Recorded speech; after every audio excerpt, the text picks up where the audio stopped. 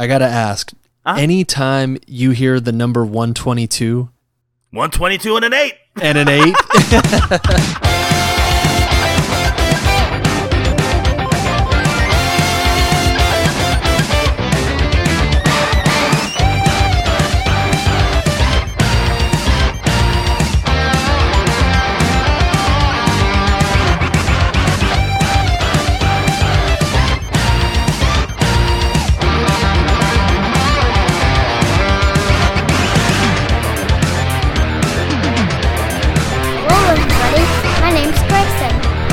Listening to Turtle Tales Radio. Cowabunga! Cowabunga, dudes and dudettes, and welcome to another episode of Booyaka Tales Radio. I'm your host, Rob, and joining with me, as always, on these Booyaka Tale Radio episodes is my main man, my partner in IDW Ninja Turtle crime, Mr. Zach Norris. How are you, buddy? I'm good, Rob. What's up, dude? Hey, I am doing great. It is 11:05 p.m. I got about a liter of Diet Pepsi in my belly right now. So I'm hanging in, man. How's life been for you in the last few weeks? Life the last few weeks has been pretty good, man. It was a little hairy at one moment. I didn't share too much of this because we were just kind of going through it day by day. But yeah, my wife a couple weeks ago, my wife tested positive for COVID on a Sunday. Oh man, pretty sure it was like work related, and then the following. Well, that day, so she tested positive, and then that afternoon I drove Ronan to a place where we could get him a test. They tested him. We got the results back the next day. He was also positive. Oh, man. So they were home for 10 days, and then I was home for 10 days quarantining with them because Aaron at my job, Now or Never Comics, shout out Aaron, he wanted to play it safe, obviously. Like I took a test the following day, and I was negative. Don't know how I dodged the bullet. I'm guessing just Katie and Ronan were closer to somebody at work than they wanted to be or should have been, or whatever the case was. But I was lucky, was fortunate enough to not have it, but stayed home, due to quarantining and being safe, and so got to spend some time with them and take care of them. Everybody's all good. Like no symptoms were too severe. Like Ronan just had a little bit of a cough and a runny nose. Katie was just a little run down and kind of, nasty feeling. And she had some congestion, but, everybody's good now. I'm back at work. Katie and Ronan are back at school and work. Just chugging along, man. That's great, man. I'm praying for a speedy recovery. Everyone's okay, and I'll tell you, appreciate it, dude. Absolutely, man. And I'll tell you, we went through the same exact thing. This was about 2 weeks ago. My daughter got it first, bless her heart, and then she spread it to my wife. I got it. I'm pretty sure my son got it. We all did. So it was kind of. My wife and I were kidding the other day. The last 2 weeks, we've actually gotten to work 2 full weeks for the first time in like the entire school year. Okay. Between the quarantining and allergies and being sent home and all the stuff that we've had to go through this school year, it's really weird to work Monday through Friday again. Yep. No, man, it is. I feel so bad for Katie because she's in a child care center. Yeah. There's like 100-something kids there. There's 30-something teachers there, and it's just one of those things, like because of the world we live in, because of the way, I'm not going to get too deep in the weeds on this, but because of the way certain things were handled, this situation is what it is. It's now basically like an everyday reality where we are living with this, like, it's not if, it's basically when now, right? Right. Mm-hmm. And dude, like Katie, like a month or so ago, Katie was up against it because basically like 3 of the 4 people who run the center with her were out. So Katie for, 2 weeks she was one person basically doing like 3 people's jobs. Then they came back and they lost a couple more teachers, and then a classroom had to get shut down because a kid had it. And then we had a interesting kind of turn of events where while Ronan stayed home with me one day because he wasn't feeling good, and we were trying to keep him away from other people, like in case he had it. That day that he was out, one of the kids in his classroom tested with it. So that classroom had to be shut down. All the kids in that class that day then had to stay home for 10 days. But because Ronan wasn't there, he didn't have to. So then he was going to work with Katie, and he was the only infant in the infant room. So three teachers in the infant room who usually have, 10 plus kids were just hanging out with Ronan all day. And so that like they had three teachers who basically had become utility players, and they were just kind of rotating in and out of other classrooms. But Ronan had like the run of the infant room. Oh, that's great. He's like, this is mine now. Right. And so what sucks this week though is, so Katie and Ronan go back. Now the day after they've gone back, Ronan's room is shut down again because another kid has it. But because of like the quarantine rules, because Ronan tested positive within the last like 90 days or something like that, or 30 days, I think, he doesn't have to stay home. But again, like his entire classroom is shut down again. So he's back to, there's like it's him and one other kid now in the infant room. So it just feels like this, revolving door of like, you stay home, and then we'll stay home, and then everybody stays home, and it's just a mess, man. It's just a mess. Man, I know what you're talking about. I know you're a teacher, yeah. I was gonna say, don't even get me started. Like the last, oh my gosh, I could get into it, but it's just been the most bizarre year I've ever worked as a teacher this year. And I thought, last year was definitely my most challenging year as a teacher, but this year has been my weirdest year as far as like missing so much, just the odds of. It's complicated, but like it's just been a crazy year. So it's always kind of nice to go back to home base, which is the Turtles. And I'll tell you, it's been like a month or so. I know you and I had talked not too long ago, and we covered our annual and the issue 120. We finally got to talk about that. And by the way, while it's on the top of my mind, I am so sorry. Sophie Campbell, she actually listened to our episode again. Thank you so much, Sophie, for doing that. And I apologize to Jody Nishijima, because I was giving Sophie all the credit in the art, and she had actually, Jody had actually drawn it. So that was on me for sure. But obviously two incredible artists. And I feel like a dingbat for what I said in the last episode. I think you're all good, man. I guess I do want to, while we're taking the time here, I do want to address kind of, not that I feel like we owe any apologies or anything, like we're human beings, we have lives, like we do this for fun and we do it when we can. Oh yeah. But I guess just to explain to everybody out there why we've become a little more inconsistent with these than usual, it's basically because, besides the fact that, again, Rob and I are human beings with individual lives. We're both fathers. We both have jobs. Life is what it is. Mm-hmm. But when I change jobs, and I don't know if we've explained this yet on the podcast, on either podcast. Yeah, I don't know. But when I changed jobs, my schedule changed, and I now get out of work 2 hours later than I used to. So as Rob said, it's 11 o'clock p.m. his time. It's 8 o'clock p.m. my time. So that's kind of now more so than other things what holds us up is I used to get out at 5 and, we could start talking at 5:30. Rob would, get to bed at a normal time and get to have like a normal sleep schedule. But because it's Friday and he's going into Saturday, he's toughing it out, being a soldier and helping make this happen. But that is, again, outside of kids and wives and life in general, the time difference and me getting out of work later is one of the big holdups for us getting locked in and getting to sit down and talk Turtles. So for anybody out there who's wondering why the episodes release how and when they release, that is basically why. And again, not that we owe anything to anybody or need to apologize to anybody, just wanted to explain so that that's out there. And I know we've got some great fans, some great listeners, some understanding people out there who know, like, it is what it is. And all that is on top of the fact that what we were just talking about, the world is what it is right now. Mm-hmm. So things are a little hairy as they are. Oh yeah, for sure, man. I'll tell you, it's one of those things too. Like I haven't gotten to really catch up with the IDW series either. I finally picked up 125 this past week. Big shout out to a comic shop I found in Maryville, Tennessee called The Golden Age. awesome shop. And I could just rattle on how nice they were and how unique the shop is. It was an old radio station from the 50s. So there's like all these nooks and crannies in these studios in the back, and they've got like just all this. Did you recently post about that? Yeah, that shop.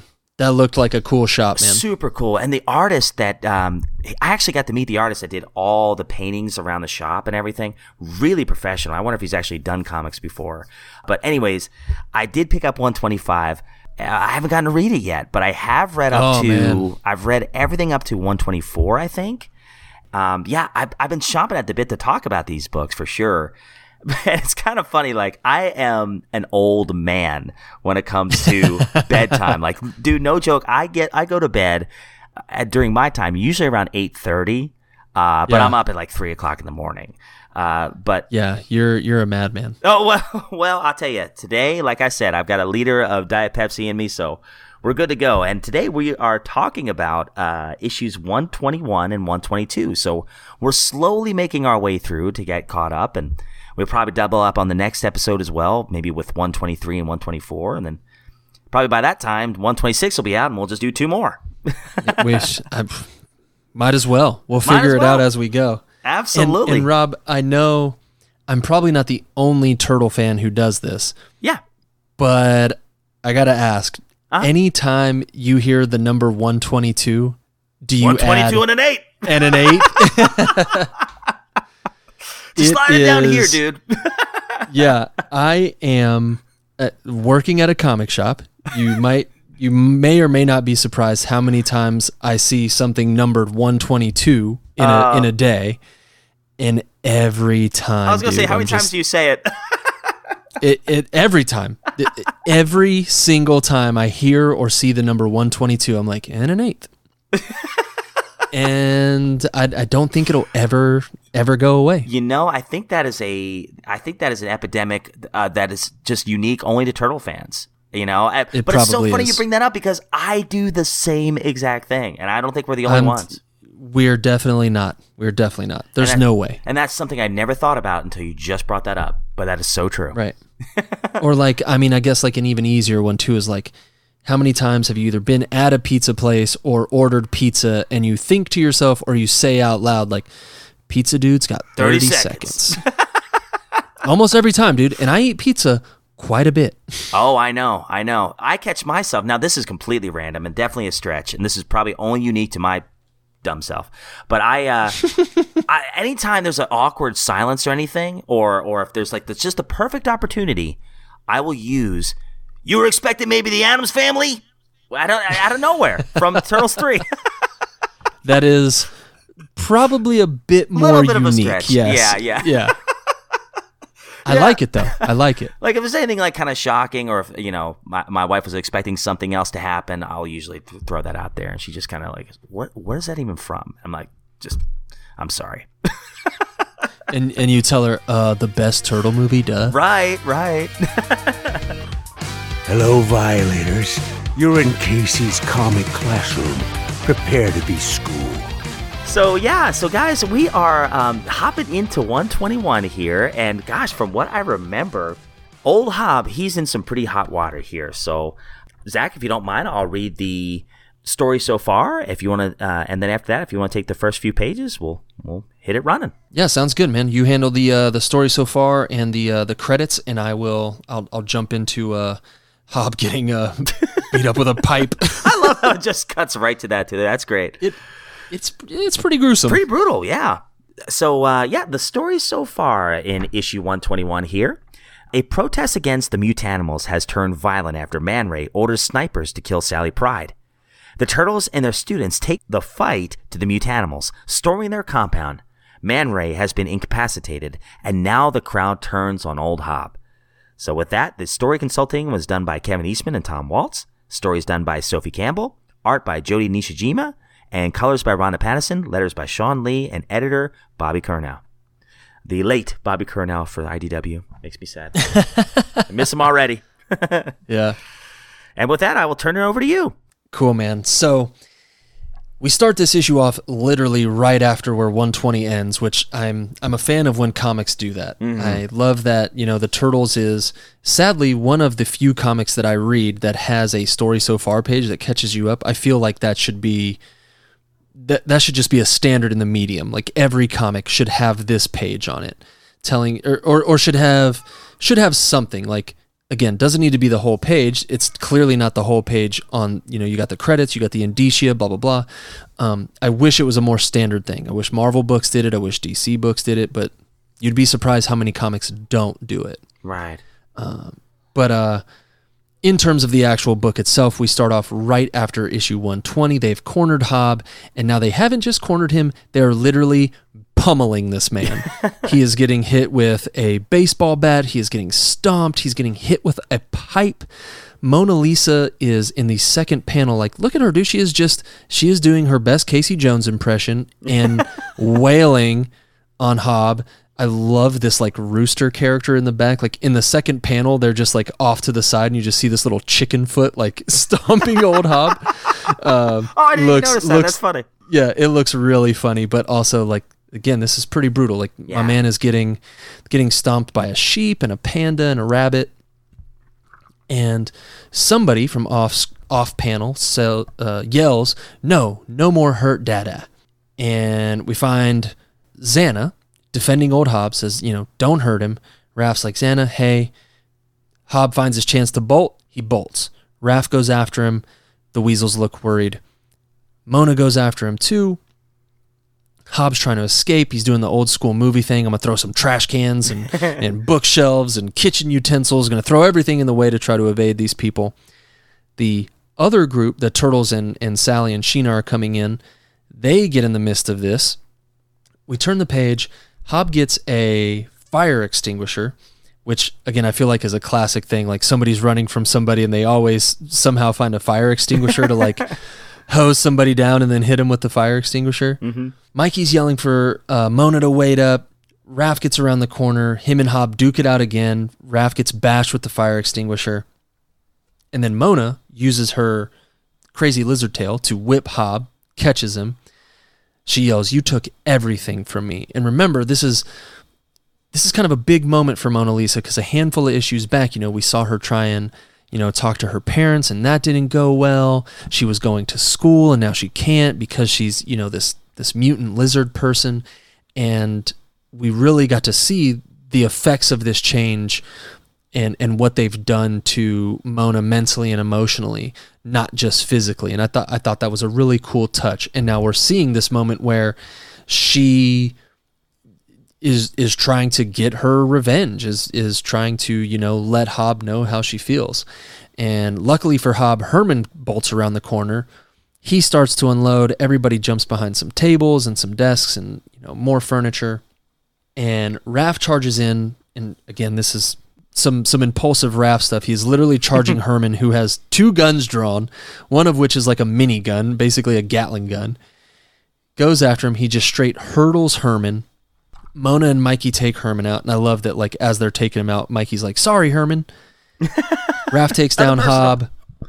Yeah, nothing personal, dude. You're just a giant hermit crab in a dumpster with guns, but I got to take you out.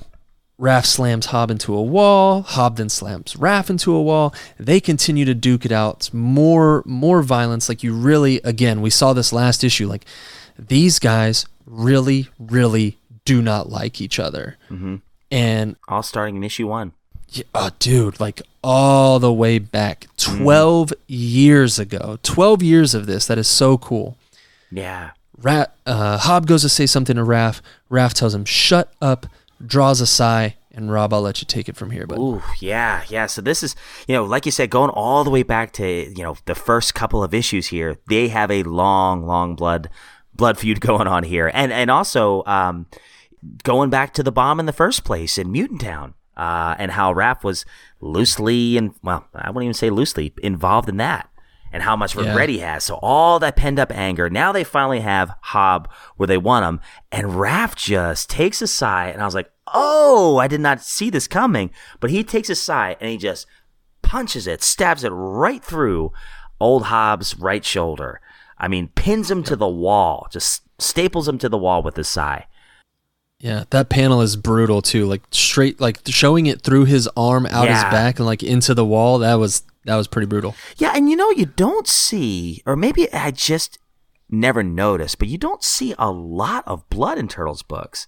And then here, more recently, I say in the last 4 or 5 issues, we've seen that, and it's jarring. So I'm glad we don't see it a bunch, because when you do see it, it does make an impact. Exactly, dude. Makes it count. Yeah, for sure. Michelangelo, he's taken back by this. He goes, "Whoa, Raph!" Michelangelo just takes Raph, and you see Raph. He looks surprised that he did that at the end of the last panel on page 8, and Mikey just kind of holds him and says, "Let's just take a breather, okay?" And Raph finally just kind of snaps him out of it. Yeah, Raph kind of like he's winded. He's like, "Yeah," and gosh, old Hob, he does not stop. There's times where I'm like, just stop talking, Hob. Stop running. Just stop talking. Yeah. I want to like you. Just stop being the weasel you are, even though you're a cat. Yep. He goes, now you got to figure out what to do with me, huh? He's got a good point. So Michelangelo does. And this actually is a good point to bring this up. Why is Michelangelo one of the only ones, and I think he's the only turtle that actually has pupils? You know what? I'm glad you brought that up here, because I am not sure if this is an artistic choice or what, because it gets a little lost a couple times here, where on the pages with Raph and Hob, I thought it was a choice, because what we're seeing is like Raph's out of control. Right. So he's got like his, the ninja attack eyes on, right? Like, you kind of know the turtles mean business when there's no pupils, right? It's either them being like in stealth mode, or they're in serious mode, if you will. So I thought that's what we were seeing, is like Raph doesn't have pupils here because he's in all out serious mode, and Mikey's trying to bring him back from the precipice, right? So we're seeing Mikey's eyes, seeing him being like soft and tender and worrying about Raph. But then you turn the page, and Leo, Donnie, Jennika don't have eyes. Right. In one panel, in 2 panels, and then you go down. Actually, it looks like, excuse me. Oh, I see what you're saying. Yeah. Actually, so in the top panel, nobody's got pupils. In the second panel, it looks like they gave Leo a little bit of pupils.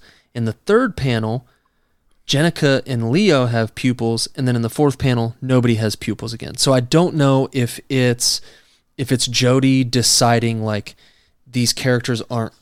Well, no, that can't be right, because Leo and Jennika are right. I was gonna say like maybe she's deciding like if they're not in the foreground, I'm not gonna focus and give them pupils, but in the fourth panel, Leo and Jennika are right there, right up close to the camera, if you will. So I'm not sure if that's just something, if it's an artistic choice, if it is like a mood choice. Like maybe right now Mikey's the only one that's like not in aggressive mode, because like Sheena's got pupils, and Mona Lisa's got pupils. So, but again, like the only hang up I have with that argument is that Leo and Jennika have pupils in that third panel. So not exactly sure. But I'm glad you brought that up, because that brings me to another thing where I really think Jody Nishijima's strengths are in the character interactions. The action and the big action sequences, like some of the fight stuff, like the spot with Mona and Mikey and Herman looks pretty good, and some of the stuff between Raph and Hob looks like pretty good and pretty intense. But I think she really shines with these like up close like character interactions, like when we're seeing Mikey's face as he's like, "Whoa, Raph," and then let's take a breather. Like, you're really seeing the concern in Mikey's face, and like you said, you're really seeing like the look in Raph's face where he's like, "Oh man," like snapping out of it, doesn't know what's going on. That's, I think, where she shines. That's her strength, is these interactions between people as opposed to her action stuff. But yeah, not sure what's up with the pupil thing, man. No, I'm with you though about the interaction, the expression. She does a really good job with that, and you see that all throughout the book. Just the subtle things, the facial expressions you see. Jody and Sophie do such a great job with that. So we get Leo. He's got his walkie-talkie here. He goes, Raph, you there? Where are you? Over. And Jennica goes, let's go find him, Mikey. If Hob did anything to them. And then Donnie goes, and Mona, she was with them too. And then they come into the room with, I love how Raph's just kind of holding him over his shoulder. Yeah. We got him. And Mona Lisa, she's just kind of wiping the blood off of her chin or whatever as they walk in. Raph tosses old Hob on the floor. Man Ray's right next to him, tied up as well. And Raph goes, guys, heavier than I expected. Mona goes, yeah, we got the crab guy too. He's tied up down the hall. And they look fist bump. And then finally Leo goes, where's Mikey? Speak of the devil. He's in the next panel. He goes, hey, look who I found roaming around. And then it's Pigeon Pete. I kind of forgot he was around. Pigeon Pete. And he's so clueless because remember, he's part of the Mutanimals, and I remember there was a scene where he was with Man Ray, but he probably had no idea that Man Ray was going to even do what he did. Yeah, I think Pigeon Pete doesn't know a lot of things going on. That's right. But maybe he will be, it cracks me up. Are you a big fan of The Office by any chance? I would not say I'm a big fan, but Okay. I've seen quite a bit of it.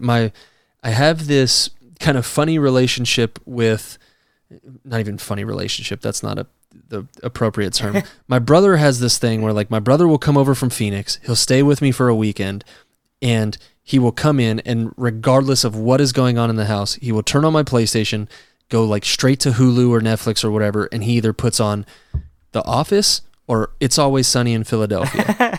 And so I have seen episodes of both of those shows, but only watching them with my brother. Well, that's awesome, man. Hey, those shows bring you closer together, that's for sure. Yep. Yeah, so Pigeon Pete, he kind of reminds me of Creed from The Office because there's a scene where, Creed's the most quirky character, and you don't really know much about him, but then all of a sudden there's one episode where he's a genius at chess. And I think there's a scene later on either in this book or the next one where, once again, Pigeon Pete is the genius at chess. So, just a weird, quirky character that happens to be a genius at one thing. So Sally, she shouts out in glee, Pete! She gives him a big hug and says, so glad you're safe. And then I think is it Xana? No, one of them says, bird! So they're like, ooh, tasty. And Yeah, right. Yeah, and then the turtles, they're having a conversation on what they need to do about old Hob and Man Ray because they're like, okay, we have no real judicial system here or no real, enforcement policy. What do we do with these guys now that we finally got them? So Leo goes, so what do we do with these guys? There must be holding cells here, or at least some small offices that we can simply lock them into until we decide what to do. Donatello goes, I don't know if that's the Splinter Clan's call. We're not law enforcement. So now they're both kind of stumped, and Donatello, he kind of turns to Sally here, and Sally says, you guys can sit this one out then, but we need some kind of temporary solution. There should still be cages Hob was using for the baby mutants. Donatello goes, we also just don't have the resources or structures in place to keep detainees, period. Not to mention it would be immoral. So once again, these are all the ethical questions that they're starting to have to encounter here. Sally, she's kind of already looking distressed here. She goes, right, I guess we need some justice system or something like that. And then old Hob, he's just got this smirk you guys are way over your heads. And Jay looks mad. He's like, we need to kill this guy. He goes, why can't we just let them rot forever or a public execution? They sure deserve it. And even Michelangelo's like, Jay, calm down, man. It's going to be all right. Yeah. So old Hob, he's still got his evil smirk. Mikey's calming a lot of people down in this episode. He really is. This issue, excuse me. And he says, what's it going to be, Pride? Make a call. And he knows, old Hob knows this is very, very different for her. And he knows that, he's trying to get in her head a little bit. What you going to do about it? Hey, I tried to run the city. It didn't work out. It's a lot harder than you think. And, let's see if that plays into Sally Pride's head. But with that, I will turn page 13 over to you, man. All right, buddy. So Sally turns over to Pigeon Pete, and says, all right, let's go find those cages, Pete. You know where those are? He says, yep. Takes him right to a kind of warehouse-looking room full of crates, boxes, so on and so forth. Man Ray's already in there. He's already caged up. Sally's like, Ray, Herman and Pete told me everything. How could you have fired upon us? How could you order them to kill me? I know we've had our differences, but this... And Ray tells her, Sally, I still care for you, but but this is wartime. Things are different. She says, it's only wartime because you made it wartime, you and Hob. You kept children in cages, Ray, after being kept in one yourself. Did you forget what that was like? And Ray turns it back on her and says, and now you have me in a cage. Sally says, because I don't know what else to do with you. You're dangerous. I don't want it to be like this, but I have a responsibility to keep these people safe. And you've made yourself their biggest threat. They kind of stare each other down. They're both sad. They're both disappointed that the situation is what it is. Mikey and Pigeon Pete look at each other. They're sad and bummed, that the situation is what it is. He looks so sad. He looks super sad. And Mikey's looking at him like, man, you look sad, little pigeon dude. And Ray's like, you betrayed the Mutanimal, Sally. And now you're on the verge of being in charge of Mutant Town, and I know how your people would treat us. I had to do something. And again, that's the only part that I don't love, and I'll continue on for a second, because maybe Sally addresses it here. Sally says they weren't supposed to be my people. They were supposed to be our people. The only ones dividing mutant kind is you and Hob. And as she walks away, Ray says, you're wrong. Mikey says, Sally, hey. They let her continue on.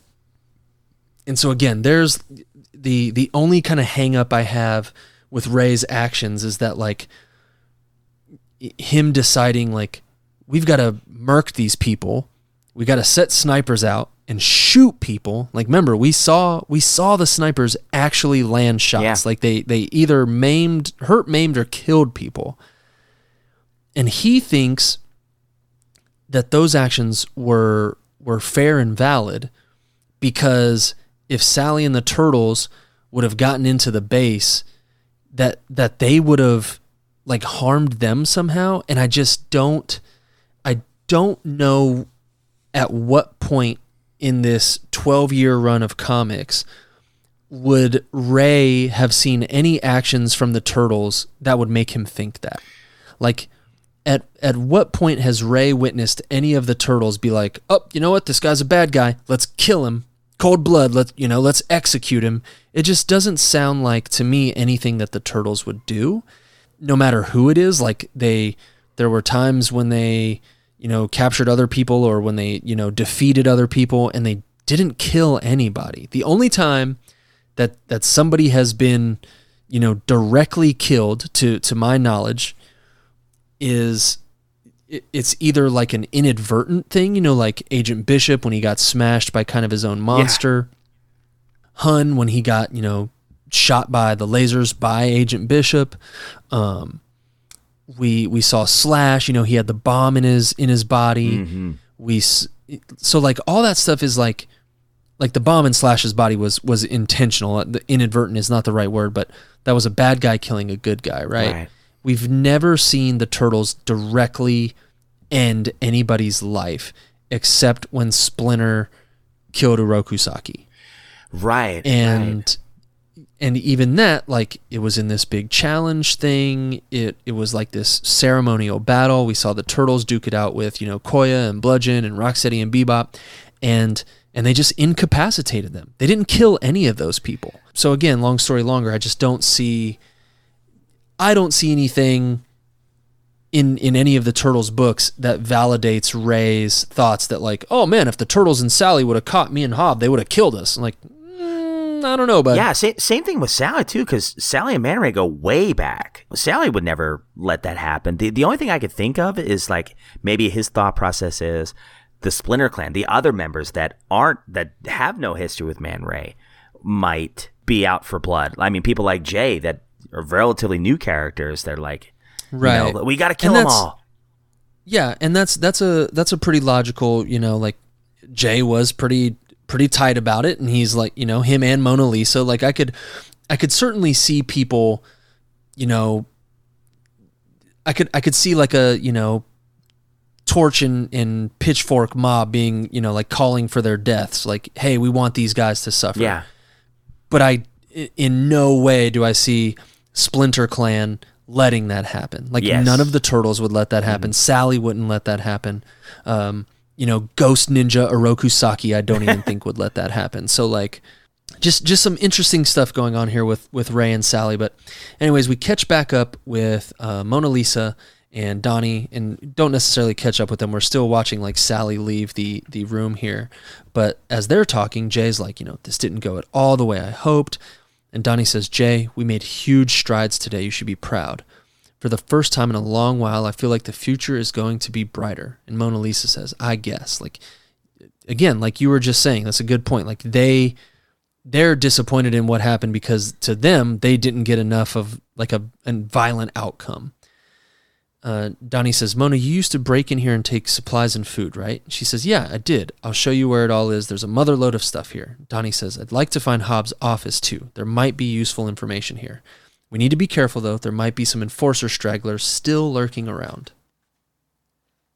So now we jump over to Leo and Raph doing their interrogation of Hobb. And now Hobb literally looks like somebody's kicked the crap out of him because quite a handful of people did kick the crap out of him. So Raph says, all right, Fleabag, who are you talking to on the other end of your walkie-talkie? He says, just a friend. Leo says, I figured you had more mutanimals out there. We'll keep an eye out for them. And Raph said, who is it, Hobb? Mondo? Someone new? Whoever it is, they ain't going to spring you. Hobb looks unfazed, and Raph says, tell us, come on, spit it out. Leo said, Raph, let's go. This isn't our job. Raph storms out, says, I don't know what my job is anymore. As they leave, again, Hobb looks pretty disappointed. He looks a little bummed at the outcome of the day. Leo hangs up a key, which this is young man mistake right here. This is clearly something like the Turtles have no experience in keeping prisoners or hostages or captives. Like, yeah, let me just hang the keys up in the same room as the guy that we got locked, same room that the guy's locked up in. It's like classic mistake. Yeah, like, at least a different room or across the hall. Or keep them in a pouch on your belt. Oh, that's even better. Yeah. Right.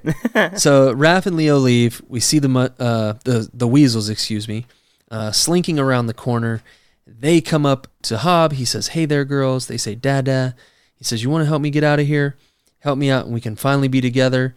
They're smiling. He says, we can finally be a real family. They look enticed. They look like they want to help him. And that is the end of this issue. Gosh, quick issue. A lot of that was pretty breakneck. A lot of fights, a lot of chasing, little bit of resolution, and on to the next one. Yeah. So help me so we can finally be together. We can finally be a real family. So I mean, you obviously get the sense. I mean, he's acting so smug and like he's got this plan all along, or this backup plan, whatever. So you just get the sense that his intentions are still not good, and now he's going to use the weasels for his own plan, or for his own, I don't know what the word I'm looking for is, schemes. And there was something else Man Ray said that I thought was really interesting. He says, and hang on, let me find it. Okay, so Sally says, the only ones dividing mutant kind is you and Hobb. And then Man Ray, he just says, his last words to Sally are, you're wrong. And that made me think, is there somebody else involved? Is there somebody else that's dividing it? That's a good point. I was thinking that too. Like, who is he referring to? Like, is it just him being, like, is that just a like, throwaway? I'm the bad guy, right? Like, I'm the bad guy of the issue, and I'm disagreeing with you until the end. Like, no, you're wrong. Yeah. Or is it a little more deep than that? Yeah. Does he know more than we know? Yeah, exactly. Does he know more than we know? Yeah. Who knows? Yeah, I don't know. But yeah, so pretty good issue here. I have a love-hate relationship with old Hobb. I really do. And I guess I'll wait to talk about it more in depth in the next episode. Again, I saw part of me kind of wished in this particular episode when I first read it, my first gut instinct was that he just kind of gave himself up instead of ran. But I understand why he ran now, because there's something else deeper going on. But yeah, I like Sally Pride in this issue. I like Michelangelo being kind of the moral center of this issue. He does a lot of calming people down these days, and he does. Yeah, for sure. I mean, he's definitely the voice of reason. He's been for a long time. But yeah, this was a pretty solid issue. I really liked this issue. Again, pretty quick pace. Felt like a good, just action comic, get in, get out. You You see some fights, you see some resolution. Like, again, we'd been building up to the protest for quite a few issues. The protest kind of took place over an issue or so, like the tail end of, what was it, 120, and then bled into 121 a little bit. So seeing the kind of, or seeing the climax in 121, and then again, the fallout of it, Ray's locked up, Hobbs locked up, like, where do we go from here? This was a little easy breezy issue that got the job done. Oh, for sure. And I loved the cover A, the Jody cover. I thought that cover was so cool with old Hob coming in the bottom right, and then you see his shadow with the weasels, with Sally, Man Ray, and a few others. I actually have the Eastman cover, which I like, but I kind of prefer the Jody cover a little bit more. I just love that layout there. Yeah, no, this might be my favorite Jody cover. Mm-hmm. It is very striking. Like, I love how it's predominantly black. Like, kind of feels like old school Turtles there. Like, these like dark covers with a lot of like one solid color. But yeah, like Hob down there in the bottom right corner kind of has this like Metal Gear Solid vibe going for him. And then there's noir vibe. Yeah, absolutely. And then just like the big splash of like, the people in that kind of like cutout, that kind of shadowy, shape, or like, these are the people connected to him who are feeling the like pressure and, results of his actions, or the consequences of his actions, excuse me. Yeah. So I don't think there was anything in the Ninja Notes that stood out to me that I can remember. But honestly, guys, I read these a long time ago, and then I read them again last week. And I haven't read them since, so I feel really bad. I've forgotten a lot of the things that I wanted to talk about. But, yep, the first one definitely goes pretty quick. I think the 122 gets a little bit more exposition, a little bit more dialogue in it. But, yeah, man, so cool. I will take us right into issue number 122. And an eighth. There it is. There it is. So I have the Eastman cover again, so I'm going to take a look at the inside cover here. Oh, I love that cover by Jody again. With the whole family, is that like a Thanksgiving feast they have there? Even though this is technically Halloween? That it looks... I'm reading my Eastman copy, so I'm looking at the same picture. Yeah, it looks like they're probably doing like a little Thanksgiving kind of dinner, or just like a, hey, we're all hanging out and showing love. This is Mutant Town now. Yeah, I love this. I love with all the characters and everything, but I see Casey in the background. I don't think Casey makes an appearance in this issue, does he? I don't think half the characters on the cover show up in this issue. Yeah. I know he's coming up. Is Casey? I'm just doing a quick flip through to see if Mr. Jones is here, and he is not. Oh, wow! Casey. There you go. Do you want to do the opposite on this one, dude? Do you want me to read the story so far and the credits, and then you'll take off? I like that idea. Sounds good to me. All right, ladies and gentlemen. Story so far. Old Hob has been captured, and the Mutanimals have been removed from power in Mutant Town. But what comes next for the TMNT? Story consulting, guys, is done by Kevin Eastman and Tom Waltz. The story is by Sophie Campbell. Art by Jody Nishijima. Colors by Rhonda Pattison. Letters by Sean Lee, and edited by Bobby Curnow. All right, and with that, we get to one of the most horrifying parts of Old Hob's reign, and we're gonna get to that. So, wow, Mona, you weren't kidding. This place is loaded. So they're in a storage house here, and Mona opens up one of the crates. Let's see, Jenica. She goes, "What a weirdo! I don't get what the heck this guy's plan was." And of course, we don't either, really, at this point. And there's a note taped to one of the boxes that says, "Help yourselves, Hob." Who was he saving that for? So Donatello, he answers Jenica and says, maybe Hob really did want good things for Mutant Town, and he just couldn't handle the infrastructure aspect. So Jenica's not buying it. She goes, seriously, you're kidding, right? And Donatello, he keeps going. He goes, no, I'm serious. I mean, look at all this stuff. The Foot was helping bring in food, medical supplies, clothing, electronics. And the Mutanimals clearly weren't even using the vast majority of it. So here it is right here. All right, the most nefarious thing that old Hob could have done. All right, so Michelangelo, he opens one chest and it says, it's weird, but who cares? We won, you guys. We can give all this stuff out to everyone. Oh, dang, check it out. So as you flip the page, you see all the good stuff, the ice cream sandwiches, all that stuff. Yeah, man. I was always a sucker for, the Ninja Turtle Pops. You remember those? Did you ever have? Of course, dude. Yes. Of course. Yes. I loved Ninja Turtle Pops. Even liked the Gumball eyeballs, even though the flavor of the Gumball eyeballs lasted all of like 2 chews. Right, and they like tore up your teeth because cold gum is just very painful. Yeah, not good. And it was like kind of chalky. But yes. I think, man, like ice cream wise, like stuff like that, I would probably go like an ice cream sandwich or whatever those. Like I think some places call them like strawberry shortcake bars. Like they're like the ice cream bars that had the crumbly like pink and you know, like the crumbs on the outside. Those are so good. Oh yeah, with the cone, right? No. Like this was like an ice cream bar on like a popsicle stick. Oh yeah, I know exactly. They were kind of flat. Yeah. Yes, kind of They flat. had like the same. They had covered the same in shape as crumbs. like a creamsicle. Yes. Oh yes, good call. I used to get those at my middle school all the time. Oh, Yeah. so good. So they're opening up the chest here, and Michelangelo goes, Jenna goes like, seriously, what the heck? And Michelangelo goes, hey, maybe Donnie's right. What kind of bad guy stockpiles ice cream popsicles, right? And then Mona has a great line here. Though maybe the worst kind of bad guy. And She's I'm not with her wrong. There. Yep. I'm with her. Yeah.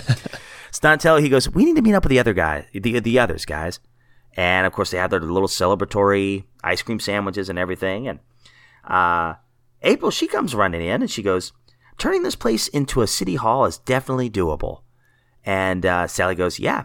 And it doesn't have to look nice and fancy, just functional. And Pigeon Pete's, he's just kind of just hanging out in the chair. Yeah. He's taking a load off. He's got a lot on his mind. I mean, I'm sure. I can imagine like if this was like a scene in a cartoon or a movie, he'd be sitting in the chair, but it would be spinning. Like he'd be spinning himself, just sitting there going in circles. Yeah, just like looking up at everyone like adoringly, like hi. Yeah. So Michelangelo, he goes, look what we found, the Mutanimal ice cream motherlode. And Alpec's like, hey, hook me up. So a pretty interesting part coming up here. So Sally, she goes, hey, you two, what would it take to get this place wired with internet alarms and all that stuff? And Donatello's like, I could do that. And Mona, she goes, we definitely need a proper connection since me, April, and Lola are going to start a newspaper, the Mutant Town Gazette, something like that. So I like that April's starting to do some reporting now. We kind of get that old journalistic part of her again. So April goes, yeah, now that I'm stuck in Mutant Town for the time being, I want to keep busy. We need to have the office somewhere else, though, to maintain journalistic integrity. Lola, she heals pretty well. I mean, she was shot like 2 issues ago, and she's already in there like, hey, we're good. Let's write.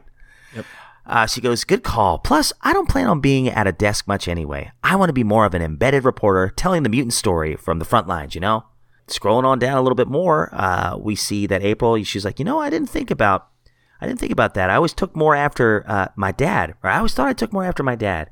He's a scientist too, but some kind of journalism feels just right for me now. And we find out that she got that more from her mother's side of the family.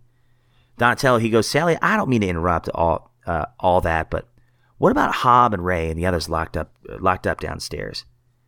And of course, Sally's like, yeah, I know, we got to come up with a plan, judicial stuff. So with that, my friend, I will turn it over to you on page 4. All right, so they start getting into the nitty-gritty of what people are going to do with their new power. Now that they've, removed Hob from this position of power, how do they fill that vacuum and fill it responsibly, like fill it the right way? So we've got Donatello saying, without an agreed upon set of laws, what's the line between prevention and incarceration? That's what I keep thinking about. And Sally says, right, who gets locked up, who doesn't?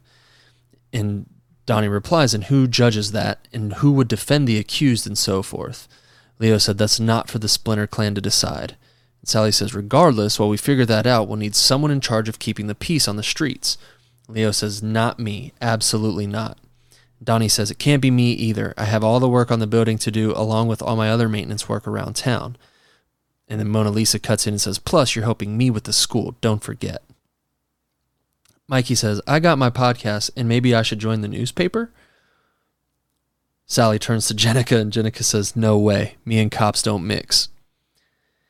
Alapex chimes in and says, "Sorry, Sally. I ain't about that life. I got the shelter and the weasels to look after. Domestic stuff." Pete says, "What about me? Peacekeeper Pete. I'd be the best." Sally says, "Thanks, Pete, but I'll need you here as an advisor." I think that was her nice way of saying that.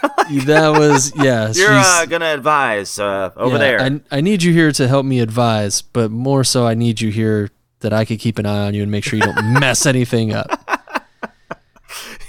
Give Pete like this little computer that's not connected to the internet. Like, here, just type things. Yep. So Sally looks to Raphael, and Raph says, "I'll do it." And Leo, looking terribly surprised, says, "Really?" And Alapex says, "Raph, you sure? This will be a big job." And Mikey says, "Bro, you'd be so good at that." And Raph has a look on his face where he's kind of like appreciates what Mikey said, maybe is a little unsure, but feels like it's like the right thing to do.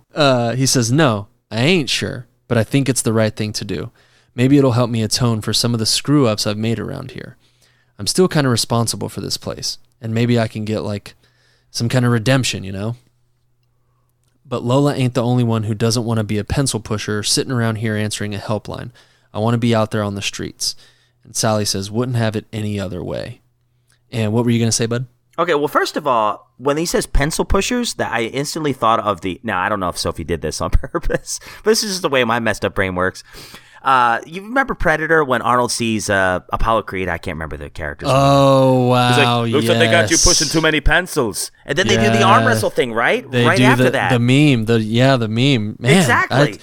You may have just figured something out, dude. I didn't think of, it's so, Sally and Raph right there. There it is right there, dude. That meme has been used for some really, really good stuff.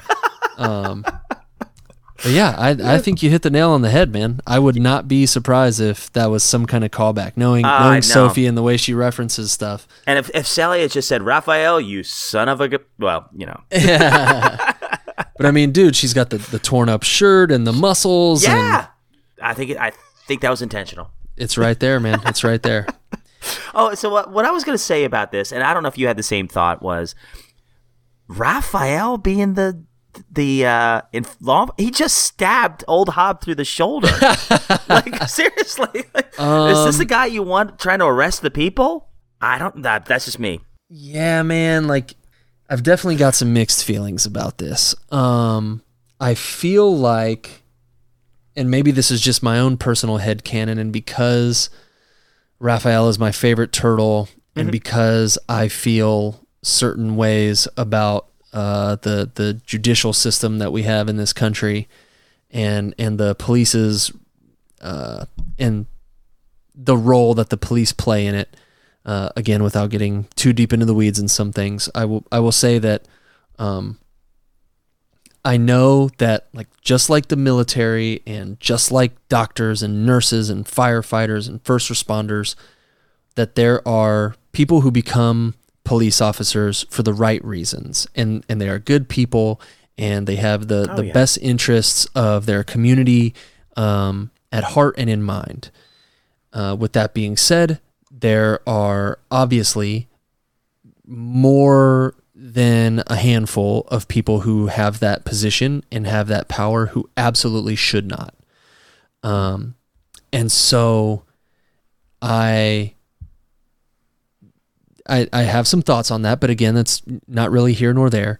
But my own personal flavor is that, like, I couldn't see Raph doing this except for, and I think this was a well done thing by Sophie and the team, except for the part where he feels like he's making up for something. Yeah, I know that line really did help, but at first I was like, seriously?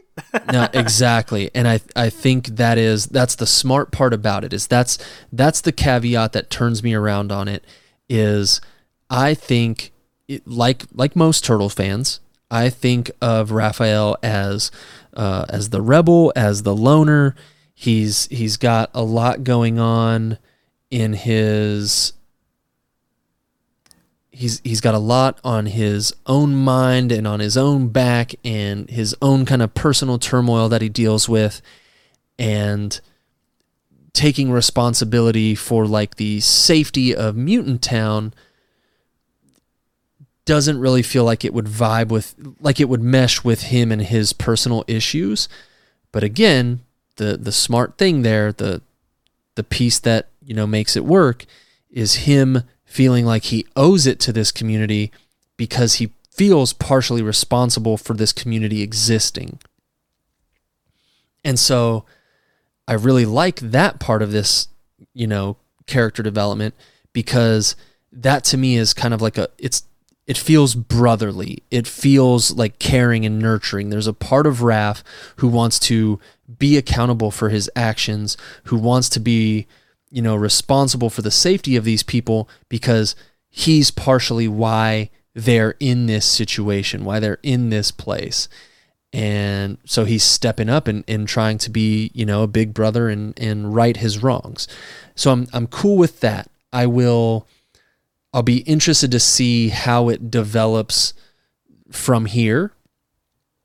You know, I've obviously read the issues that come after this, and I know a little bit of what's happened and what hasn't happened, and they play on it a little bit, but there's definitely still room for him in this position. But yeah, I was definitely conflicted at first, but again, some strong reasoning there. So I'll handle the next couple pages, Raph, and then I'll get Raph. Oh, that's the coolest name you've ever called me, buddy. Thank you. Too much talk about Raphael, and he was just buried in my brain right there. I'll handle this page, Rob, and then I'll turn it over to you. Sounds good, man. So in the other room, we get like an off-panel voice said, all right, let's get started on handing out those supplies. But down the hallway, we see the weasels sneaking around. And they sneak into the room where Hob is, and he says, hey there, girls, want to help me out? And they're like, yeah, help. And he's like, I'm going to need you to find me a few things, like a treasure hunt. And then we turn the page, and Rob, you take it from here, bud. Oh, I love the weasels. They're so eager to please, especially little Xana. So innocent, dude. I know. And I hope he's not just... I hope the entire time that old Hob's been like, I miss my babies, I miss my kids, you know, all this stuff. I hope that was sincere, and I still think it was. But I also, you know, you definitely get the vibe that he is just playing them. So, dang it, Hob. It's like you talked about with the love-hate relationship, dude. Like, we've seen so much development and so much, like, back and forth with Hob that you want to trust him. You kind of, well, I mean, I don't want to personally, but the story makes you want to believe in him, that you want to see the best in him and see that, like, he cares about the weasels and he's trying to get out of there so maybe he can right some wrongs. But in the back of your mind, you know, there's more than likely a chance he's just manipulating them. Oh yeah. Yeah, his track record's not exactly clean. Yeah. Not even a little bit. Yeah, so right after this, we get a shot where the Michelangelo and Raphael, he's sitting there looking like, hey, I'm the bodyguard now. And then Sally, she's got the megaphone and everything, and they're giving out medical supplies and everything else. Let's see. Gosh, I wish I had my glasses. Donatello, he says, Leo, are you okay? Jennica adds on, yeah, you're broodier than Raph right now. What's up?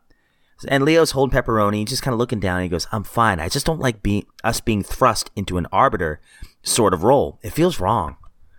And then Leo's watching the crowd and seeing everything that's unfolding outside. He goes, I want the people here to have that kind of structure in place. But Jennica goes, yeah. Jennica, she kind of has like this bored look on her face. She goes, yeah, I get it. But Donatello, he goes, Leo, I would have thought that you'd jump at the chance to be in charge of protecting people. And this is interesting for Leo. He goes, I would, but I don't want the clan to be in a position with authority over people. Leo continues. He goes, we help people all the time, but it's not our job, and it's not up to us to make calls about people's lives. That's not how Father trained us, and it's not why we set up the dojo. Donatello goes, you don't want the Splinter clan to be vested with any official power? Finally, Leonardo just gets right to it. He goes, right. Jennica, she goes, also, the four of you guys are still babies. You gotta grow up before all this. And Leonardo, yeah, that too. And that is so true. Like, they're thinking about judicial systems, and they're thinking about setting up a news headquarters and everything. The thing that I think we often forget about, and especially since, we're getting older, is they're still technically teenagers. Yep. Teenagers having to make all these calls.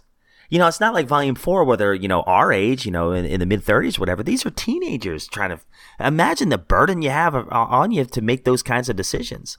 To look out for an entire community. Yeah, for sure. I mean, I think of the things I was thinking about as a teenager, and well, let's just put it this way. I'm like, you know what? I don't think I would have died in issue 1. Yeah, dude. I was barely thinking about my own safety as a teenager, let alone anybody else's. Amen, man. You're exactly right.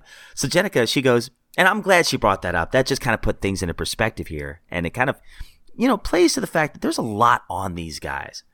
So Jenica, she goes, and look how much Pepperoni misses her dad. Leo, he goes, none of us are ready to take that kind of role, Raph included. Jenica, she goes, don't tell him that.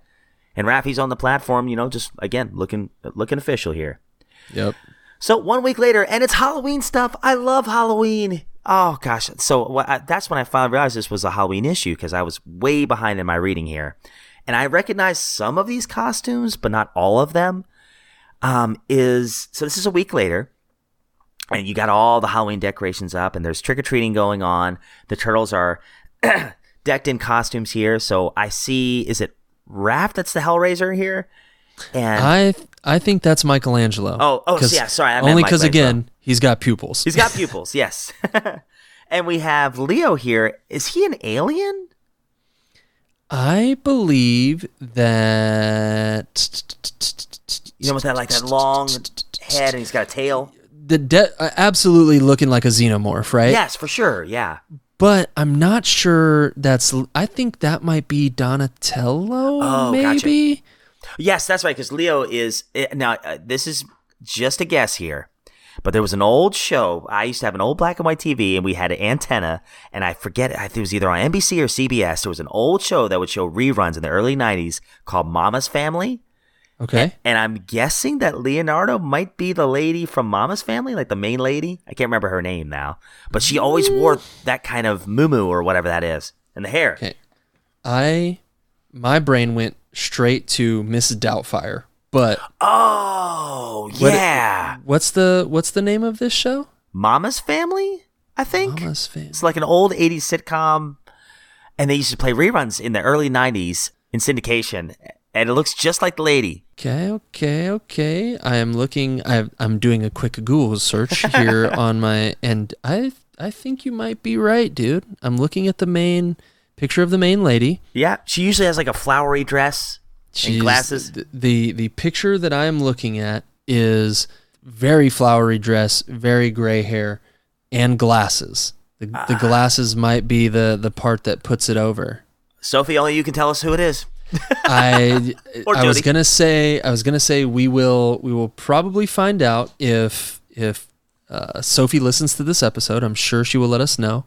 But now what I'm trying to figure out, though, is you've got me wondering, is that Leonardo? Because Leonardo should have a scar over his eye, but the xenomorph is wearing a mask, so that would cover the scar. So we've got Mikey as the shell raiser.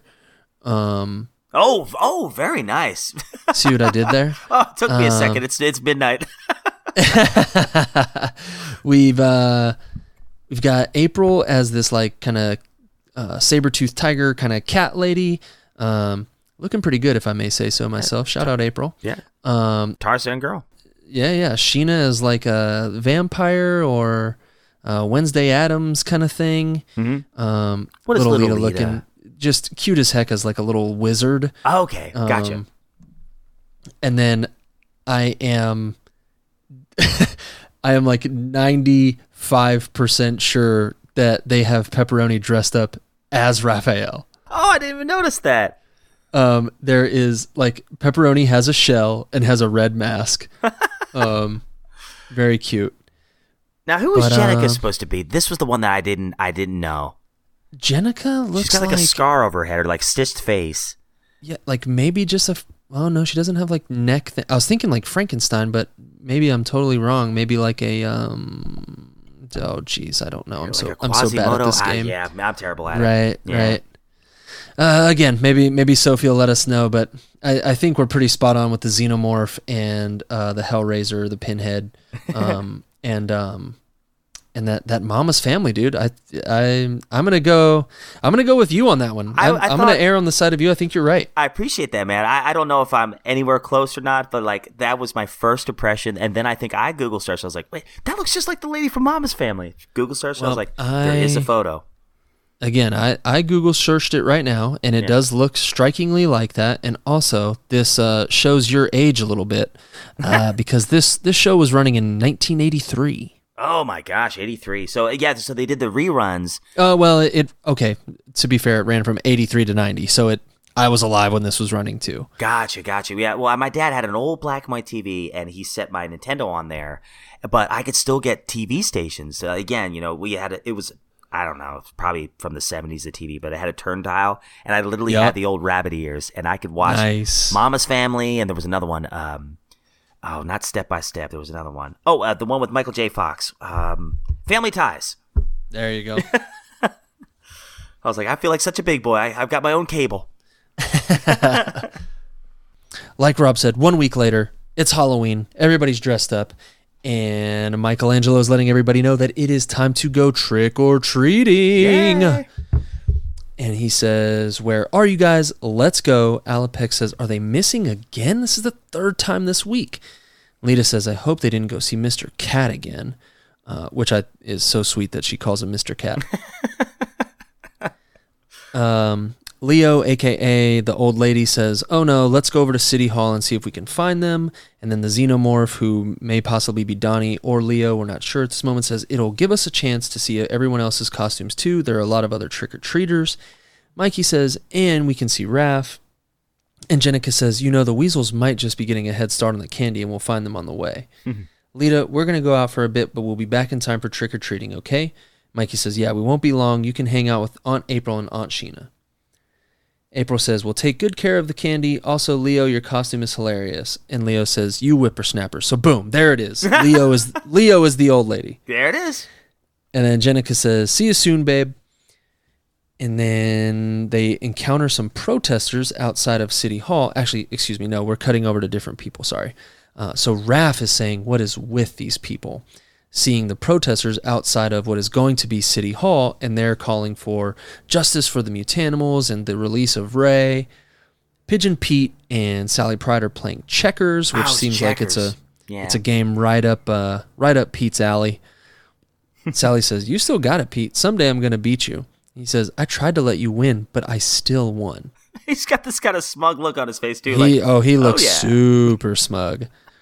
Raph says, "I just don't get why they want to free Ray after what he did." And Sally says, "Some of them are probably ex-mutanimals. They'll get their wish eventually, I suppose. We can't keep Ray here forever. Come on, help me with the deputy recruitment ideas." We catch up with the Weasels, who are now sneaking into the facility, and their costumes are also pretty great. We got a ghost, a mummy, and then one of them looking very, very ninja-esque. So like a Last Ronin Weasel. I was going to say, it looks pretty Last Ronin-esque. All right. So the next page, we have a cutaway here, and you see our Weasels. They got their little Halloween baskets or trick-or-treat buckets or whatever. By the way, have I mentioned I love Halloween? Anytime I see any decorations, pumpkins on buildings in the background, I instantly just mark out. I love that stuff. Oh man, you should pay attention then to John, aka at the Sewer Den. Oh yeah, should pay attention to his Twitter and or Instagram around that time of year. John has so much Ninja Turtle stuff in his collection that he has to basically store stuff until it's the right time of year. He has holiday themed turtle stuff basically. Oh, that's awesome. So when it's Easter, he's busting out, Easter related turtle stuff. When it's Halloween, he's busting out Halloween related turtles. It's very cool. He always posts some really good stuff. Shout out John. He's the man. Yeah, he's got some rad stuff. Another guy I almost met. Jeez, I Got to meet him one day. Next time. It'll happen, man. It'll happen. Absolutely. Okay, so we get a cutaway to the weasels, and I love how you just see him through the little doorway. You just see those little eyes and everything. Yeah. And, there's old Hob kind of looking a little sad. Almost makes you feel bad for him for a split second. And he goes, "You did it!" And he's just so proud of them for doing whatever it is he had them do. He says, "Those look perfect. You did such a great job." And he's bragging on them. And, of course, they're just eager to please. They would have gotten him anything. And of course, it's a lockpick. He says, "Let's just see here." And he opens it up. And I love little Santa. She's holding her arms out like, "We did it!" Yeah. And then, let's see. I don't know if that's Zinc right there. He goes, "We found your secret box." And he goes, "Well done, girls." Herman, he's getting a little impatient. He's like, "You better hurry, sir. We need to get out of here."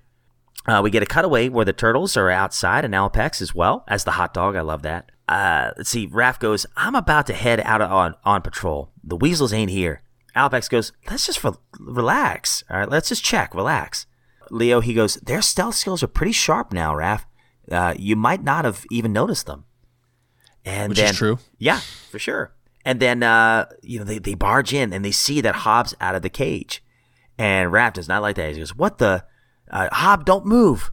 And again, the weasels kind of oblivious to everything. They're like, "The turtles are here. This is great. Everybody's here." Leo, he goes, "Zink, Xana, Mushroom, stay put." And of course, Raph with his signature D word goes running right after old Hob here. So it's another chase here. And old Hob, the rascal, he knows exactly where he's going. So he runs outside, goes down this alleyway, pulls up this manhole cover, and then he's down in the sewers, just running as fast as he can. And then Raphael, I'm sorry, I'm stepping on your toes. These are your 2 pages. Oh, all good, dude, all good. They, Raph and Jenica follow him down into the sewer, and Raph, this almost irks me to read. Raph says, "You're under arrest, Hob." And Hob says what I'm thinking, "Ha, listen to you. I'm under arrest?" The rest of the gang is down there now, and Hobbs like, "Pretty soon you guys are going to be just like Stockman or the EPF or any of those clowns with all the power. Look at you, Raph, already working for the man." Raph says, "Shut up. You ain't going to get in my head. Stop running and face what you've done for once." Hobbs got the guns drawn. The other turtles are behind them, looking very serious, but also looking silly as like Alapex is in half a hot dog costume and they're all dressed up. Raph says, "You can't shoot all of us, Hob. Just drop the guns." He said, "What's it going to be, Sheriff Raph? You willing to risk 1 or 2 of you getting shot just to get me?" Leo says, "Fight another day, Raph." Raph says, We just can't let him go." Leo says, "Stand down, Splinter Clan." Raph says, "No way, Leo. I'm in charge here. I swore to protect this place." Back to you, dude. All right. And Raph, he just goes right towards the pointed weapons here. And then I didn't notice this at the time, but it looks like Jenica? She's the one who throws the Ninja Star right as Raph is charging old Hob. So the Ninja Star kind of throws old Hob's aim just a little bit off. So pretty much Jenica saved his life, Raph's life. And old Hob fires the gun, but it just nicks Raph's arm. And Raph falls down. Jenica, she's kind of looking at the crowd in shock as old Hob runs away. And Alapex helps Alapex helps Raph up. And we see that old Hobbs, he's gone down this tunnel. And he knows exactly where to, like he's been here before. He puts his hand onto this handprint kind of door lock. And then you flip the page over, and a pretty shocking moment here. Very shocking moment. A very, very interesting development that this has been going on kind of under everybody's noses this whole time. We find out that Hob has a secret underground base where he's been stashing Lindsay, and she's down there working in a lab-type area, and she has a mutant hand. I don't remember that development. Maybe that's from work on the mutagen bomb. I'd have to go back and see what that's all about, but she's down there. She definitely doesn't look happy. She looks a little out. Her lab coat is all dingy and stained. Her hair's messed up. Like she's definitely not living her best life here. And Lindsay said, "Where's everyone else?" And Hob says, "Captured or on the run. It's just us. Sorry to keep you cooped up down here this long." She says, "No worries. Not like I have a life to worry about. So we're on to phase 2. He says, looks like it. It's time to let the mutants develop without the mutanimals. The folks here are already claiming their own power, and that's a success in my book. How's the synthesized mutagen going? She said, it's going. A challenge, but it's going. He says, don't go overboard. I need you human.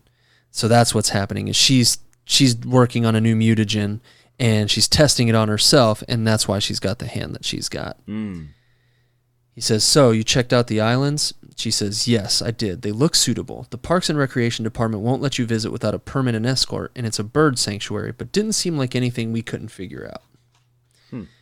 And back to you, my man, for the final page. All right. Then right after that, Hobbs looking at this map, and boy, am I intrigued. He goes, great. Before we get cracking on that, though, it's time for our next mission.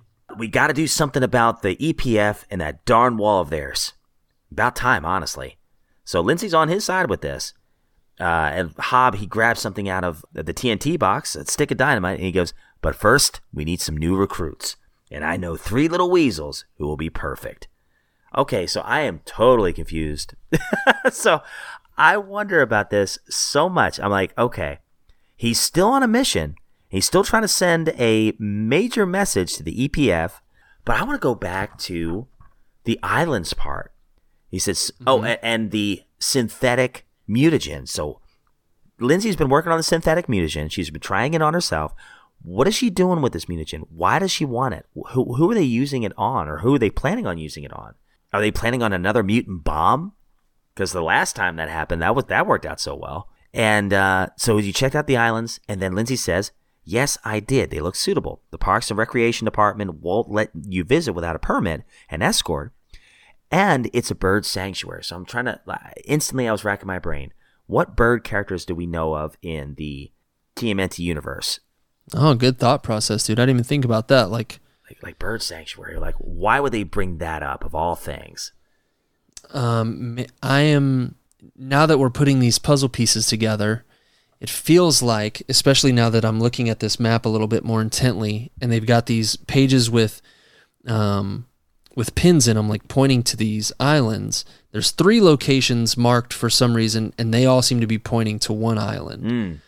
So maybe Hobbs' plan is to go, like, take that island and mutate whatever's on that island, because if Lindsay's like, it's a bird sanctuary, then maybe she's saying, like, there's a lot of birds there. There's a lot of possible, like, reinforcements there if we mutate, right, you know, the animal population of this island. Right, that can fly from that island and attack.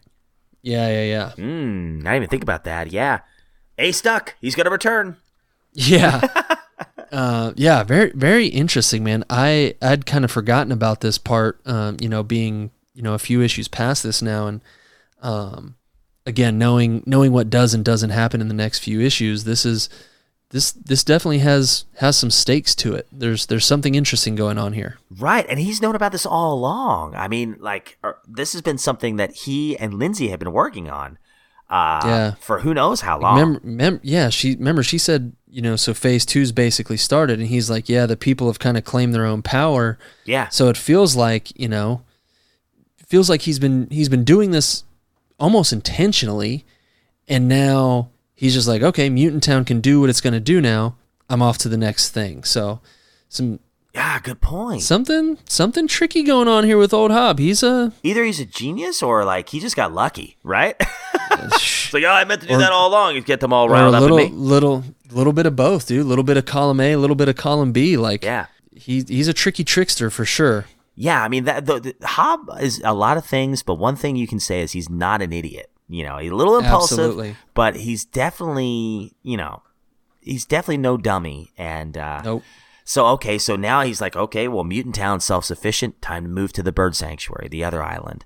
And then they said something about the EPF and the wall. Okay, so are they planning on blowing up the wall surrounding Mutant Town? Is that what they're talking about?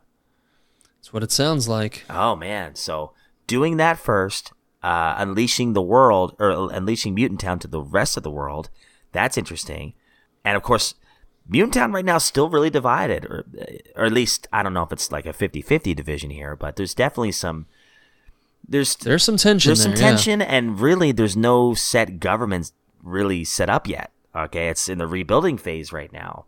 or just pretty much building from the ground up in the first place. So this would be kind of a crazy time to just unleash all the mutants into the world. But yeah, I mean, I like this. This has got me a little bit more excited about what Hobb's got for the future. And, would you argue that old Hobb is the main villain of the IDW series? I almost put him like at a Magneto character now.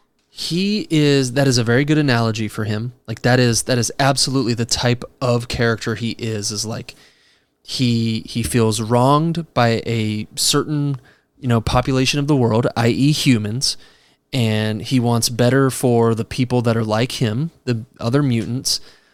But the way he tries to go about that is a way that's not entirely productive, right. To say the least. He's trying to make humans bend to his will, as opposed to just trying to kind of like immerse mutants in the human population.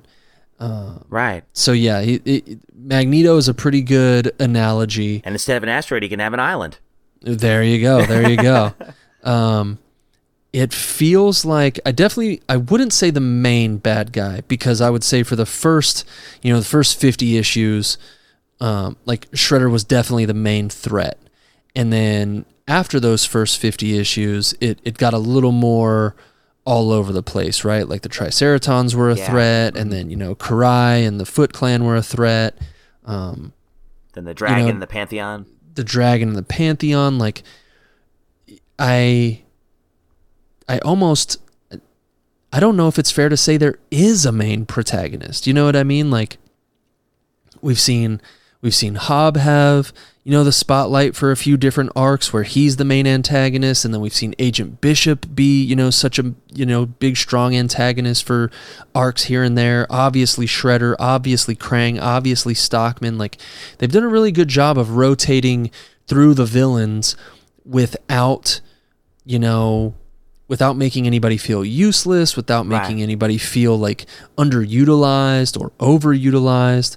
He had a really strong ending to Shredder's arc as a villain, and then had a whole comeback arc with him, and now he's, slowly working his way back to being, a main character in the series.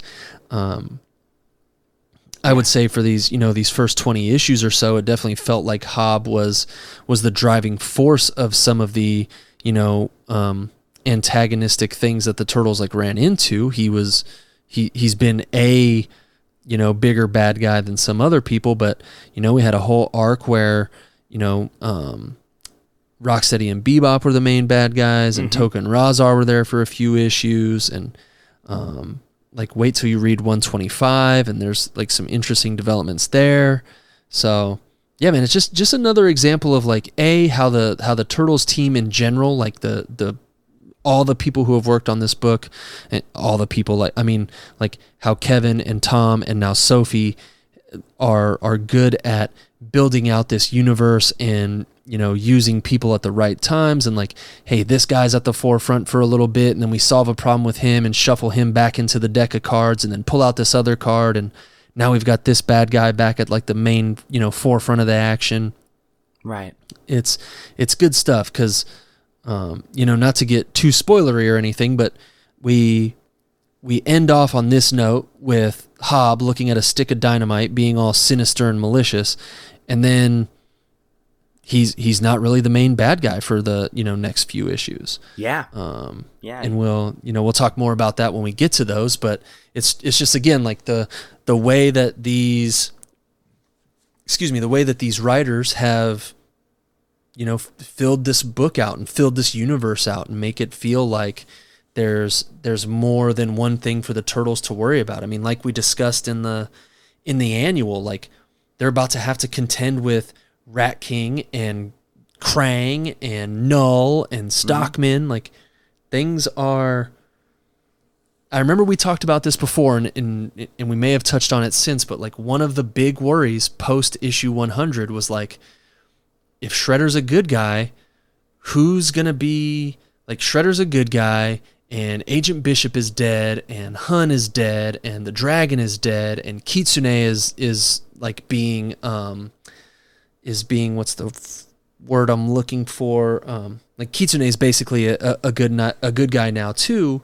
Like, who are the turtles going to have as antagonists? And clearly it's no small list, you know, like they've got Hob, they've got Stockman, they've got Krang, got Rat King, got Null. Like, they, again, no spoilers, but somebody shows up in 125 who is not a good guy. So there's plenty of villains to go around. That, I mean, Karai is still out there. Forgot about Karai. Like, she is still out there. Rocksteady and Bebop are still out there. There's a laundry list of bad guys for them to still play with, and I love like how some of the bad guys, like, I mean, you already mentioned Shredder. He's turned good. We know about the Armageddon game coming up, so we know we're gonna need a super team of heroes, and I think some of the heroes are gonna be newer heroes that have turned from the dark side. You know, like, I could totally see Karai fighting with the Turtles, helping them in some way during the Armageddon game. Because, like, honestly, she left absolutely on pretty amicable terms. Like, they were okay. She wasn't. They have a truce. Yeah, they're cool. They're cool now. Her and Leo decided on a truce, and that's a good point, man. Like, I totally didn't even think about that as, like, basically Rat King has put together his Avengers. Yeah. You know, so who are the Turtles going to have? And, you know, besides the usual suspects, like, we know we're going to see April, we know we're going to see Casey. Yeah. But, like, is Karai going to back them up? Like, like we got Mona and Jenica and Alapex, like, but who else is going to be there for them, you know? Right.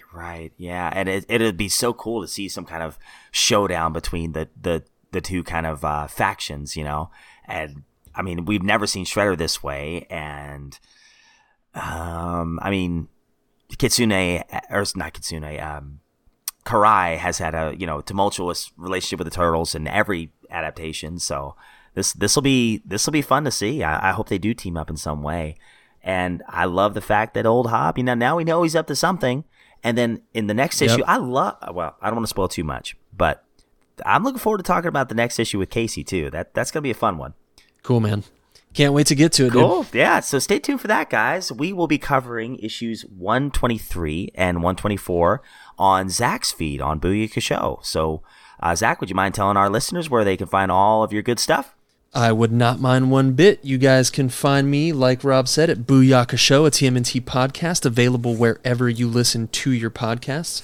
You can also find me on social media. I'm on Twitter and Instagram at ZosoTMNT. That is at ZOSOTMNT. Find me on there, holler at me, let me know what you think about the show, let me know what you think about these comics, let me know what you think of Rob's sweet, wonderful, Pepsi-fueled voice, and I'd love to chop it up and talk Turtles with people. Absolutely, man. Great stuff, man. I had a lot of fun tonight. It is 12:36, so I think we're going to go ahead and call it done. The Pepsi's starting to wear off a little bit, man. I'll even say that. I'm going to have to drink 2 liters now. You gotta up your game, dude. Absolutely, man. So, yeah, you can find me at TurtlePodRob on Instagram and Twitter. Yeah, stay tuned. We have a Turtle Vision episode coming up. And, yeah, super excited to talk about the next 2 issues. And, of course, with Last Ronin, that's coming up here in a couple of weeks, buddy. You know what, dude? Yeah. I hate to be the bearer of bad news. Oh, no. They delayed it? Last Ronin number 5 was delayed until March. Oh, but, you know, it's going to be okay because, you know, that might give us time to get caught up on the IDW run right now. It's just that, yeah, I spoke to absolutely no one. And they said that they pushed it back so you and I could catch up on the IDW stuff. Oh, that's what they said. Oh, okay. Yeah, Well, an official statement from the president of absolutely nobody at IDW Publishing. Tell Kevin I appreciate it. I will send him a letter via carrier pigeon and let him know. Yeah, Peacekeeper Pete Pigeon. There you go. Might never get to him. Probably not. Oh, good stuff, man. Awesome. Well, hey, we got a lot of great turtle stuff to coming your way. And also, one of these days, hopefully we would love to get Ben Bishop on and talk about issue 4. Maybe leading right up to the release of issue 5. So we're still in the works with that. Oh, yeah. And with our schedules, it's been tricky, but we'll find a way to do something. So a lot of great stuff coming down the pike, and we thank you guys so much for listening. So on behalf of Zach and myself, what kind of pizza are we going to have to close out another Totally Tubular episode of Booyaka Tales Radio, my friend? Oh, good question, my friend. I think, and I literally had pizza for lunch today. Ooh. So maybe I'll just throw my lunch pizza at you. I had a chicken, bacon, bell pepper, and onion pizza. Oh, that sounds wonderful. Yeah, it was good. Sounds like heartburn.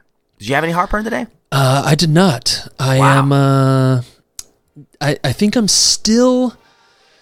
I'm not that old yet. I haven't. I have crossed that threshold where we have to go to bed with Tums about every night now. You know what, man? I'm obviously joking, but not joking about this part where I don't get. I think my heartburn comes in the morning. Like I will wake up and I'll have like a little bit of like pressure in my chest, and I'm like, oh man, I didn't eat good yesterday, and my chest is my heartburn is trying to tell me so. Yeah, go. I know. Our body will remind us now, like, hey man, you're not 16 anymore.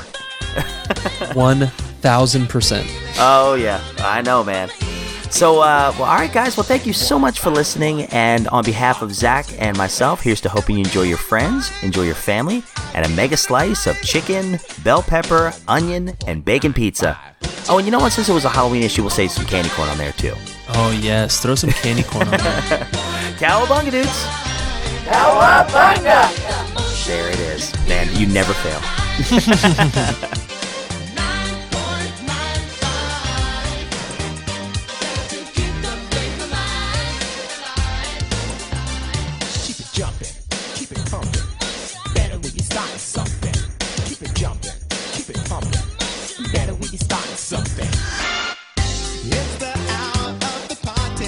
When your mom gets her first smartphone and she's trying to take a picture of you and she's like holding her phone like 2 feet away from your face or closer. So somebody took this picture of Cal and it looked like a mug shot, dude.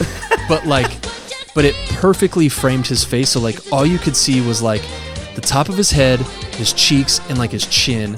And he's an American bulldog. Oh, bulldog. Oh. And he's super sweet. And he just had like these little like scabs and bite marks and stuff all over his face. And I was like, that is the saddest but like sweetest dog I've ever seen. I have to have it. I was like, this is the one. Like this one finally broke me down.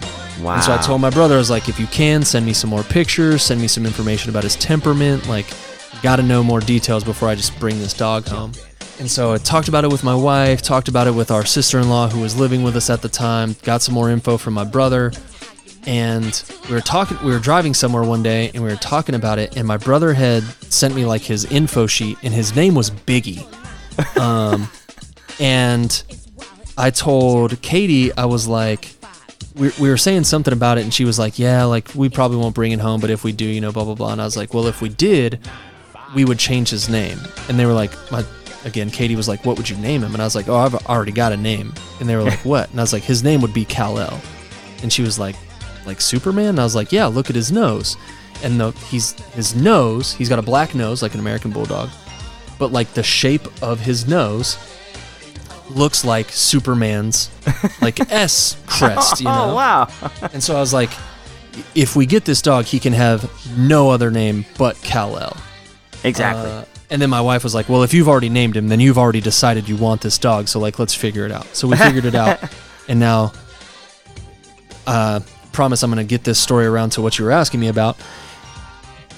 Because I got a dog and named it Kal-El, I was like, well, I can't not read some Superman stuff and be this poser who has, you know, a dog named Kal-El.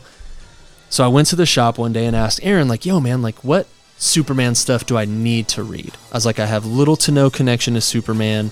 I kind of fell into the camp of like, he's too much of a Boy Scout, he's too, you know, too nice, and he's too powerful, blah, blah, blah, like all those boring, like nonsense excuses that everybody gives all the time about Superman. Right, yeah. Aaron gave me a couple suggestions, and then another buddy of mine, TJ, gave me a couple suggestions.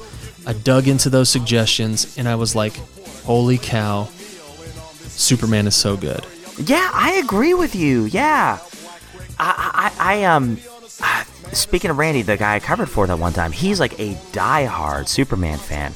And I was kind of in that camp too. I knew nothing about him except for, what I had seen on TV, and I kind of liked him as a kid. Like, I remember there's like these old 1940s cartoons of Superman I thought were so cool as a kid.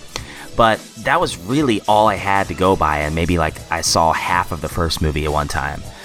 So I really knew nothing about him, and I was definitely like an all Batman guy when I was a kid. And of course, I was more of a Marvel guy. But anyways, Randy, in his shop, he was a diehard Superman fan, and he actually has his entire home is like a museum just dedicated to Superman. He's a very eccentric guy, and he just told me about a couple of great storylines, and I started reading. I read Birthright, which was really good, and then All-Star Superman. Yes, I read All-Star. It was great, and then I read the 2000. It's the one that came out a couple years ago. Up in the Sky? It wasn't that one, but it was the other one. It was just Superman, I think. Okay. But it was like in 2018 when it came out. But really Oh, was good. it the Rebirth Superman stuff by Tomasi and Gleason? Yes. I actually like that stuff. I thought it was really That good. is that is good. That's good Superman. I agree. Yeah, I love the fact that he's a father in it. Yes. And it makes me appreciate him a lot more as a dad, Okay, so that is fun. I'm so glad you brought that up, because that was all this happened. Like, the stuff with Cal happened, and that kind of like set me on the journey. But I just, I dabbled, I read some things, and I was like, okay, cool, like I appreciate Superman more now. Mm-hmm. But then Katie got pregnant. And I think something about the idea of becoming a father and then reading the certain Superman stories that I did, something clicked with me. Yeah. Mm-hmm. Where I was finding the right Superman stuff at the right time. And there is, if you get a chance right now, man, the Action Comics run that is going right now, a guy named Philip Kennedy Johnson is writing it right now. He's been writing it. He took over with Superman. He took over with Superman. What did they do with that? He took over with Action Comics like 1029 or 1030 or something like that, and he's been on it since. And it is next level, like, great Superman. It's getting a lot of props. Like, a lot of people are like, hey, this is gonna be, people are basically like propping it up like it's gonna be a new classic Superman run. It's really really good. This guy Philip Kennedy Johnson, like, he's got the right mindset. He's got he knows Superman. He's a father, he's a military guy, like, but he's like a kind of progressive-minded military guy. So, like, I don't know. He's firing on all cylinders, and he's writing a really, really good Action Comics. But it was All-Star Superman. It was Superman Up in the Sky, dude. That is to me a modern classic. That was written by Tom King, and it's one that I think it slips under a lot of people's radar because DC released it as part of this program they were doing, where they were having specific comics written that were exclusive to Walmart. So they released at first they released only in Walmarts, and then once they were collected later on, then they became available to comic book stores. So it's just a 6-issue miniseries about this girl who gets kidnapped from Gotham, I believe, but Batman goes to Superman because the people who kidnap her are aliens, and Batman's like, yo, like, well, maybe it's not Gotham. I need to reread it. But basically, long story longer, this girl gets kidnapped, and the whole thing is about Superman going to find this kidnapped girl out in space, and like what he the things that he deals with on his adventure in space, but then the things that he's dealing with mentally and emotionally, feeling like every day that he's not on Earth, something bad could be happening without him. Yeah. And if he's not there, like, how is everybody else holding up?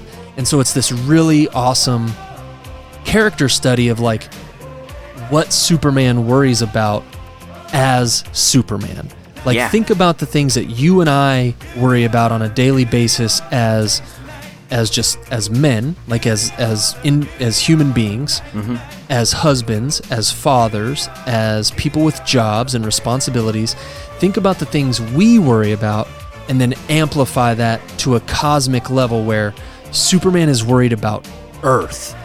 Yeah. Like, he's worried about Lois, he's worried about his son, he's worried about every human being on the planet, and it is so good, dude. It is so good. Oh man, sounds There great. is probably my I won't spoil anything, but there's a whole section where Superman is like answering questions, and it's so cute and it's so sweet because it feels like the questions that are being asked are like they're questions that we would ask if we got to meet Superman. Like who would win in a fight, you or Batman? And he gives a pitch perfect answer. Like it is the answer that you would expect Superman to give. Right. It's so good, dude. It's out there in like trade collections. You could find it for like $20 somewhere. Like it is absolutely worth your time and money. I'll have to check it out because I think I have like, because I remember seeing the Up in the Skies, and I think I might have like issue 2 and 3. They were the bigger books, weren't they? Like they were bigger than a normal comic. I think they're a little bit longer than a normal comic. Yeah. They should be the same size, I believe. Like they, like trim wise, I think they're the same size, but they might be a little bit longer than a normal comic. Okay, gotcha. But there's 6 issues. I'll send you a picture here when we're done so you can see what they look like. I've got all 6 issues, and I think. No, I do not have a trade, but I will eventually get it in trade because I like it that much. Awesome, man. Well, you got me sold. I'll have to go back and check it out. So yeah, man. Again, to circle back around now, 10 minutes later. I'm not a diehard Superman fan, but I am absolutely 100% in the camp of Superman is the superhero. Like any and all superheroes after him should be judged on the scale of like how they relate to Superman, or not should be judged, but like, you know what I mean? Like he is the beginning and end of superheroes. Like Batman might be cooler and you know, he's got the cooler costume and he's dark and gritty, whatever, but like Superman is the best superhero.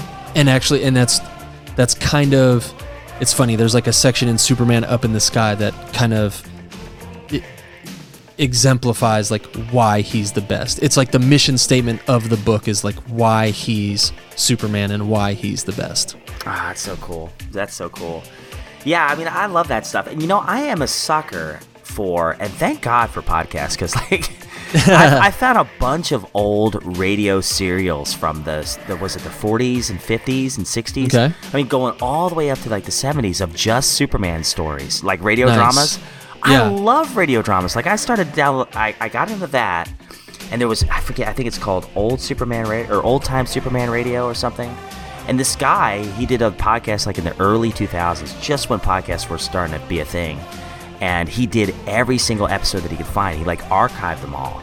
Cool. And I listened to quite a bit of them. And there's just some kind of charm to radio drama. And that was like a big influence on me and all the skits I try to throw into, you know, episodes and stuff, because I love radio drama. It is so cool, and it's just a dying art. You don't hear it much anymore. Absolutely, man. I think there's actually, now that you say that, there is a podcast / radio drama of Batman stories. Ooh. Because there was a comic book that coincided with the launch of the podcast. Like it was a one issue.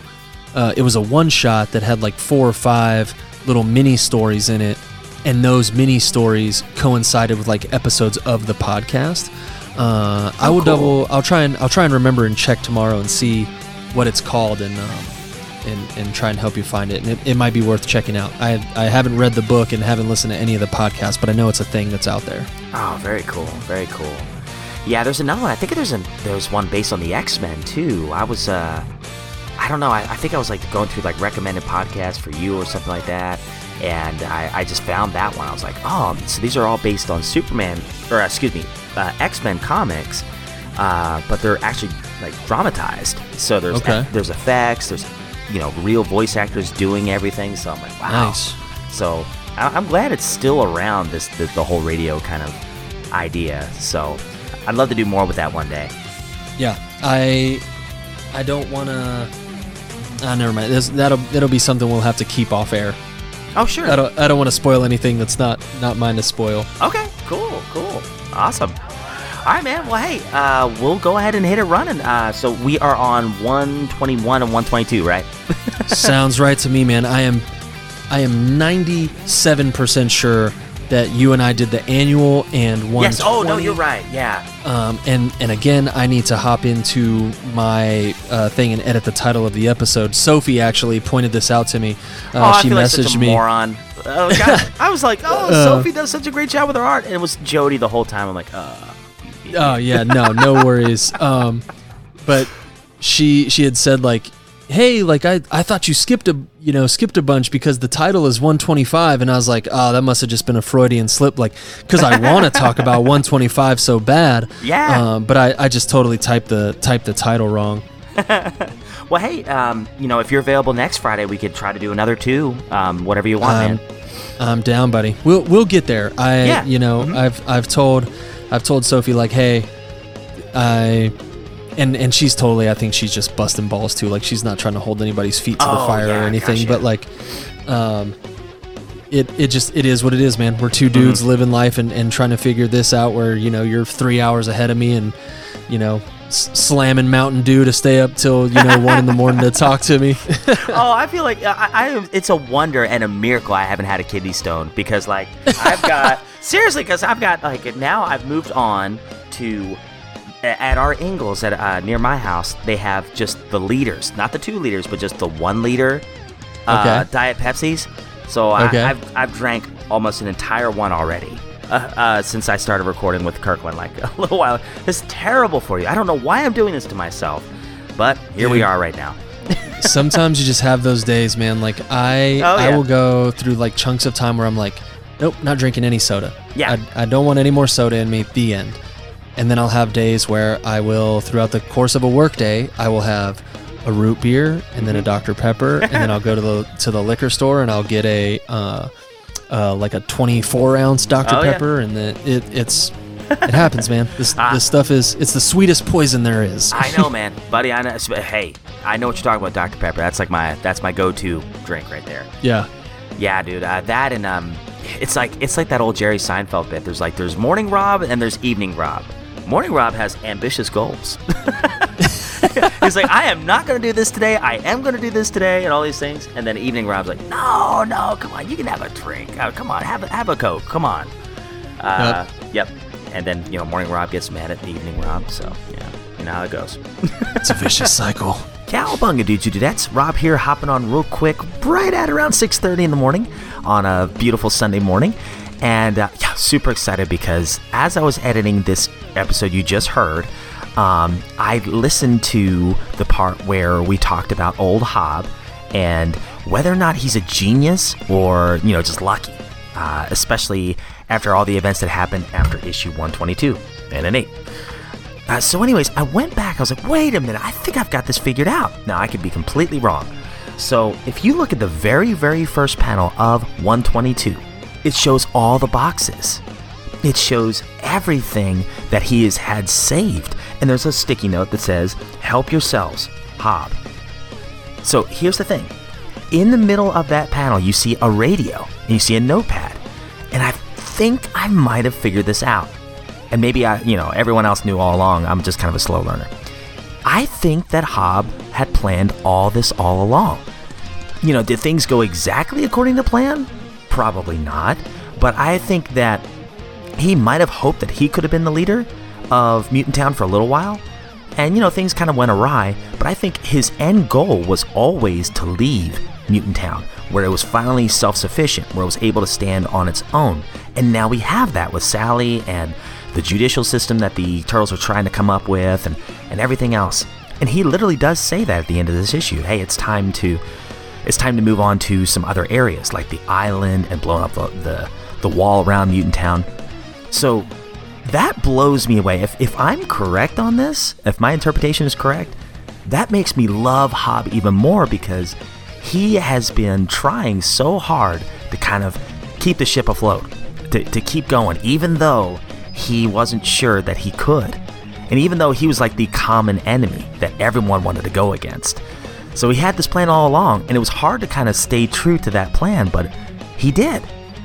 And that makes me love him even more. You guys know I love old Hobbs, so if this is correct, my whole theory is this is correct. I mean, because why else would he leave the crates behind and that note, knowing that someone would find it, including the ice cream sandwiches? I mean, that's serious.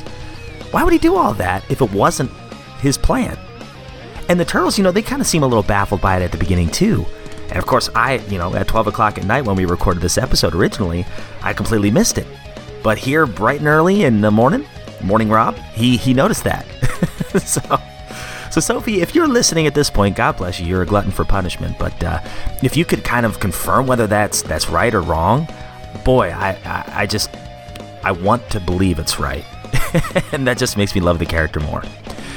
All right, guys, so real quick, I just want to also say we are doing a Retro Junkies episode this week. If you haven't heard our X-Men 2 Clone Wars episode, that was super fun to do. Big slice of pizza out to my buddy Ryan from Talking Snicked. He really got me back into diving through the X-Men comics in the last several months, and I love X-Men so much, I wanted to do an episode with my buddy Landon regarding the X-Men video games, but we talk about the cards, we talk about the comics, our favorite characters. If you haven't listened to that episode, it's already on our Retro Junkies feed. That's my original podcast that started it all. Started Turtle Flakes, then the spin-off of Turtle Flakes with Turtle Tales Radio. So if you want to go give that a listen, we would love to have you. We have a brand new feed this year, and we're just trying to kind of build an audience again and a community again. Very, very small time, always have been, but especially now with a new feed, we don't have many listeners at all, and we would love for you all to kind of jump ship and let us know what you think. And with that, we are actually going to be talking about Spider-Man on the next episode. And my plan is to record that this Friday with Landon. And if you have any memories regarding the Spider-Man cartoon, the specific game we're going to cover is Spider-Man and Venom versus Maximum Carnage on the SNES and Super Nintendo back in 1994. We would love to hear what you guys think about that. But guys, I'm sure you've heard enough of my rambling. I hope you all have a wonderful week. God bless, and as always, cowabunga, dudes.